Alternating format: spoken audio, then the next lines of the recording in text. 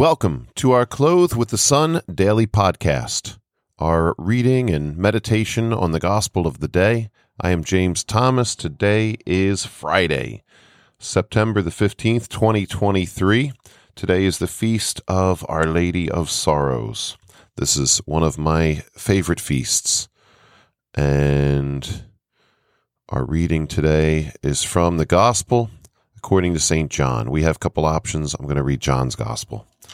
Standing by the cross of Jesus were his mother and his mother's sister, Mary, the wife of Clopas, and Mary Magdalene. When Jesus saw his mother and the disciple there whom he loved, he said to his mother, "Woman, behold your son." Then he said to the disciple, "Behold your mother." And from that hour the disciple took her into his home. So many ways to go with this, so many things to talk about today, but I do have to keep it brief. I can't go for the usual 15, 20 hours like I normally do. You think I'm kidding, but no. So, I've had many people over the years that have showed concern that I would talk too long. I'm going to try to keep this succinct today, but of all of Mary's mysteries, of all of Mary's doctrines and dogmas, this is a doctrine. It's not a dogma, but it is, according to Pope John Paul, it's Mary's highest glory, what we celebrate here today. It goes back to the passage, well, there's two passages. One where a woman in the crowd says, "Blessed are the breasts at which you were nourished. Blessed is the womb that bore you." And Jesus said, "Blessed rather are those who hear the word of God and follow it." And in another passage, Jesus is told, "Your mother and your brothers are outside." And he says, "Who is my mother? Who are my brothers?" Those who, essentially the same thing, those who hear the word of God, those who follow it, those who do God's will. So some hear that and they think Jesus is snubbing his mother. Jesus is saying, she's not that important. Well, being the mother of God, we can talk about that more on January 1st, and we can talk about that more on 100 other occasions, because that's a very, very high honor, a great dignity. It means a lot of things. Did you know that after a mother gives birth, some of the cells of her child still remain inside her body until she leaves this world?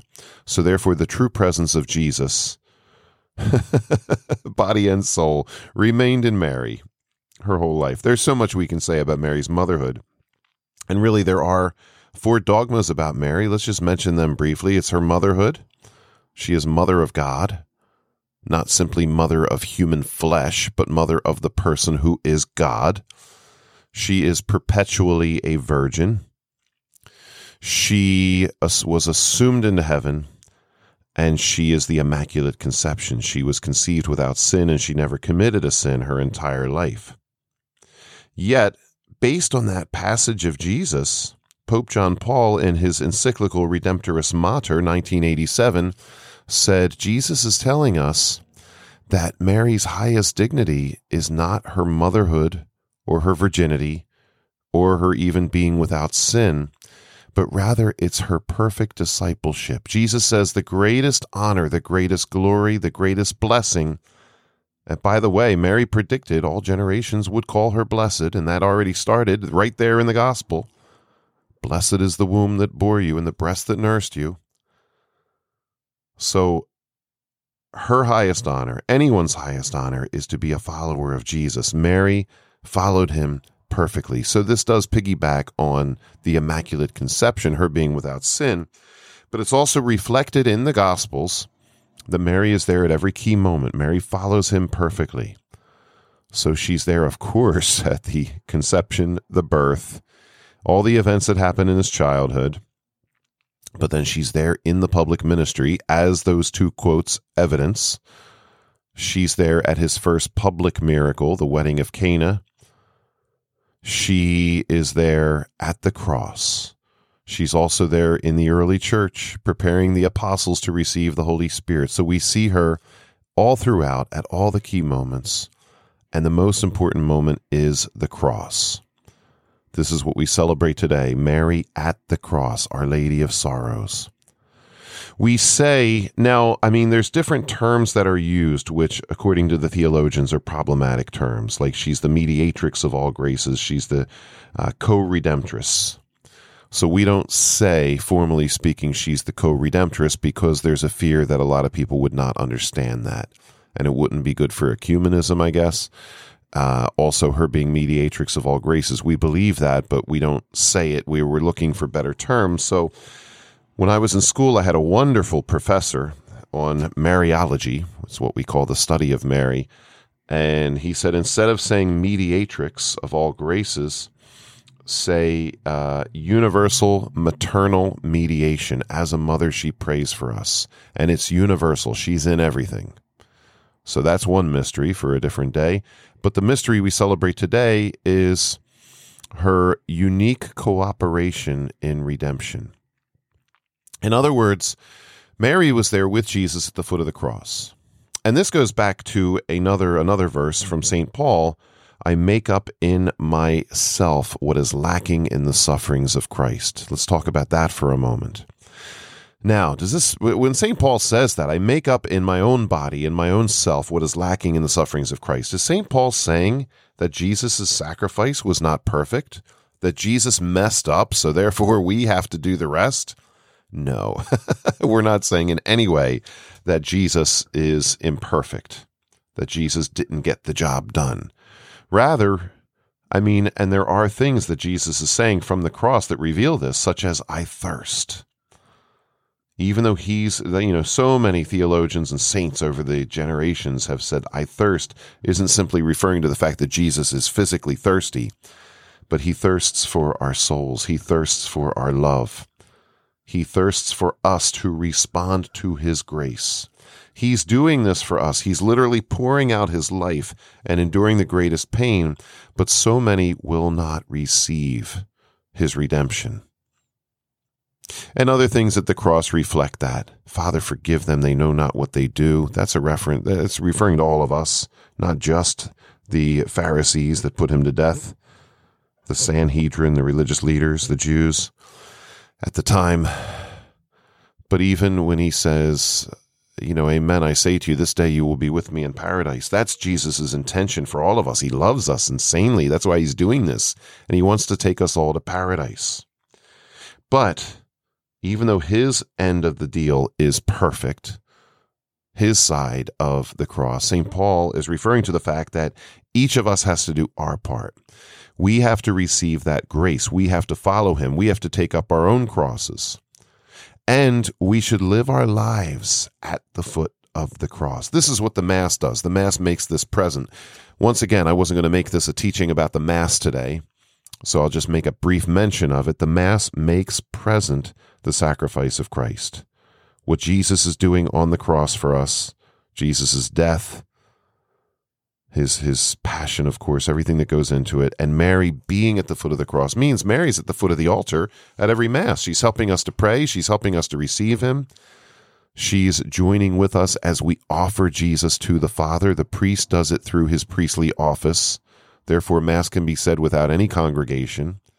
But when there is a congregation, as lay people, especially lay that have been baptized, that therefore share in the universal priesthood of Christ, there is the ministerial priesthood, but there's also the priesthood of the baptized. They're two different things, but they're connected. So yes, everyone can offer Jesus to the Father. So Mary is there with us at Mass offering, which means, Mary at the crucifixion was offering Jesus to the Father. Mary, and I haven't even gotten to just how she suffered, what she was doing there, but it shows, as we're talking about this, and I know I'm going in a lot of different directions here, but Mary is at the cross. Mary follows Jesus perfectly. We all need to make up in ourselves what is lacking in the sufferings of Christ, meaning we have to do our part. Mary does her part par excellence. And how do we know this? Well, her being the Immaculate Conception, but also her being his mother. He doesn't have a wife. He still has his mother. The mother's there with him.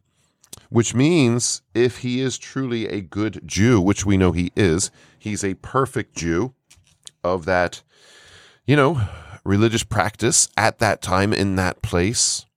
And that means His mother gave consent to everything that he did. He was still under the direction, the care of his mother, in a sense. And so we say that Mary, and this goes back to her being mediatrix, Mary gave consent to everything that Jesus did, including his death. So as Jesus is dying, Mary's not just enduring it in a passive way. Mary's consenting to it.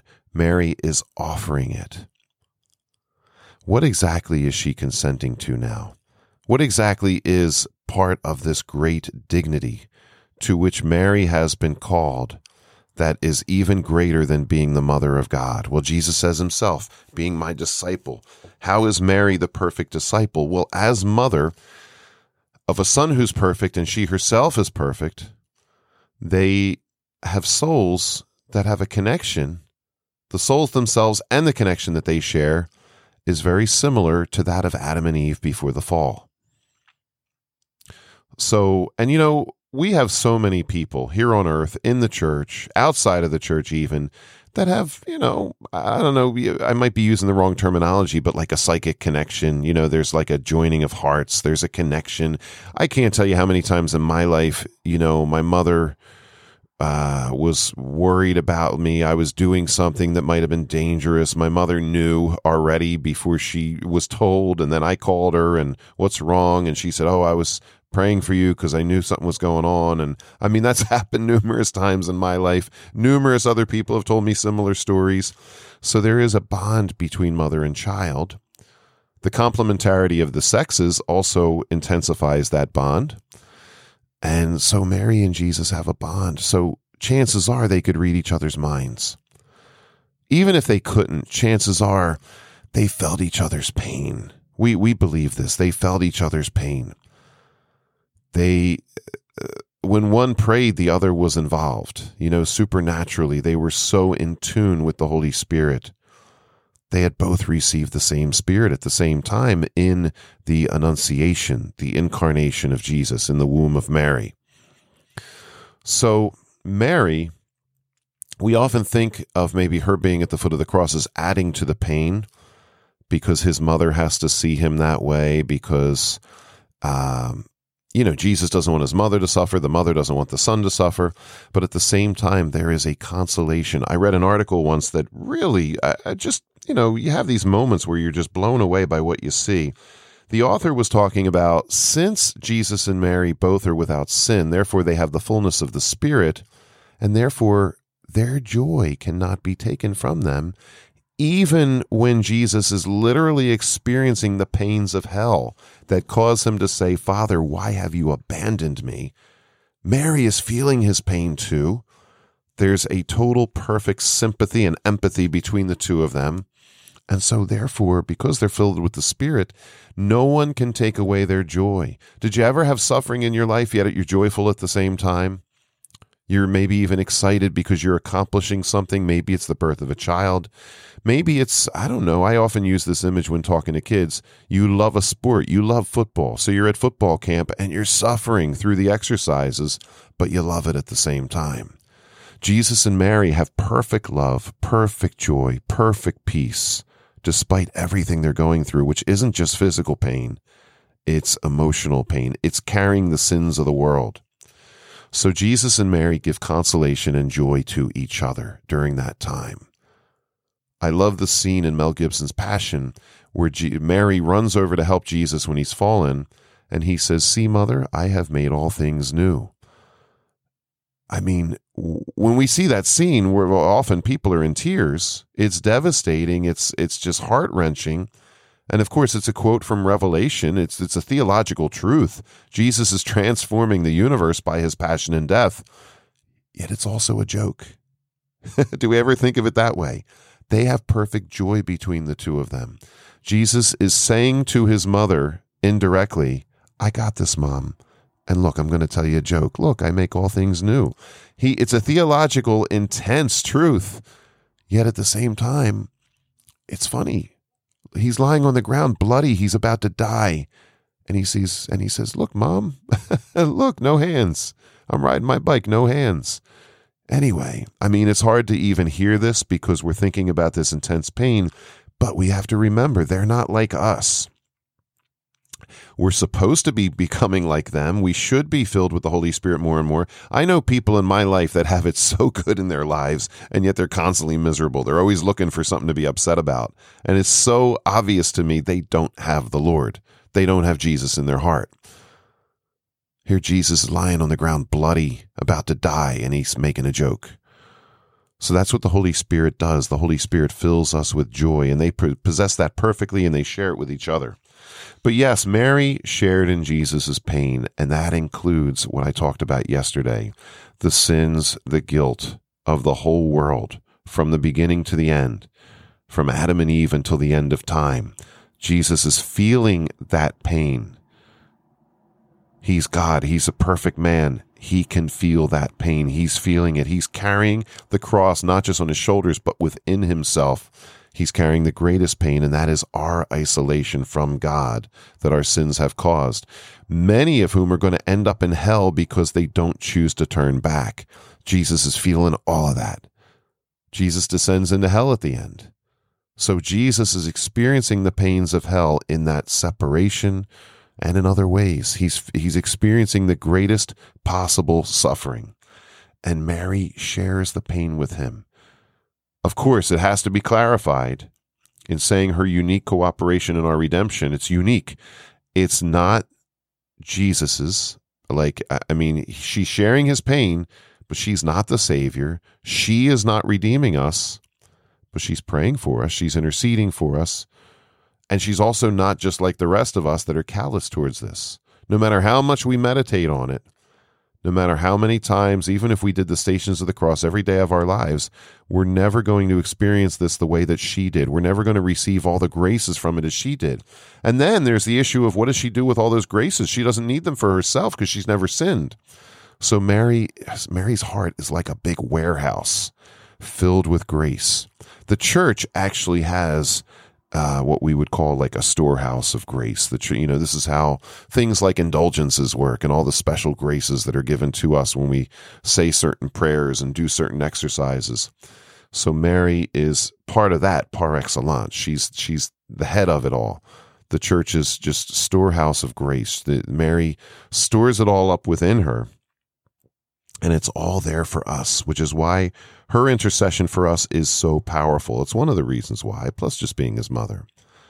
And then through all this, he gives her to us as our mother. In the book of Revelation, it talks about the woman clothed with the sun, with the moon under her feet, the stars, the crown of stars around her head, and how she labors in pain to give birth. Well, the virgin birth means that Mary did not have pain in childbirth. So why is she laboring in pain? She's laboring in pain to give birth because she's giving birth to each one of us.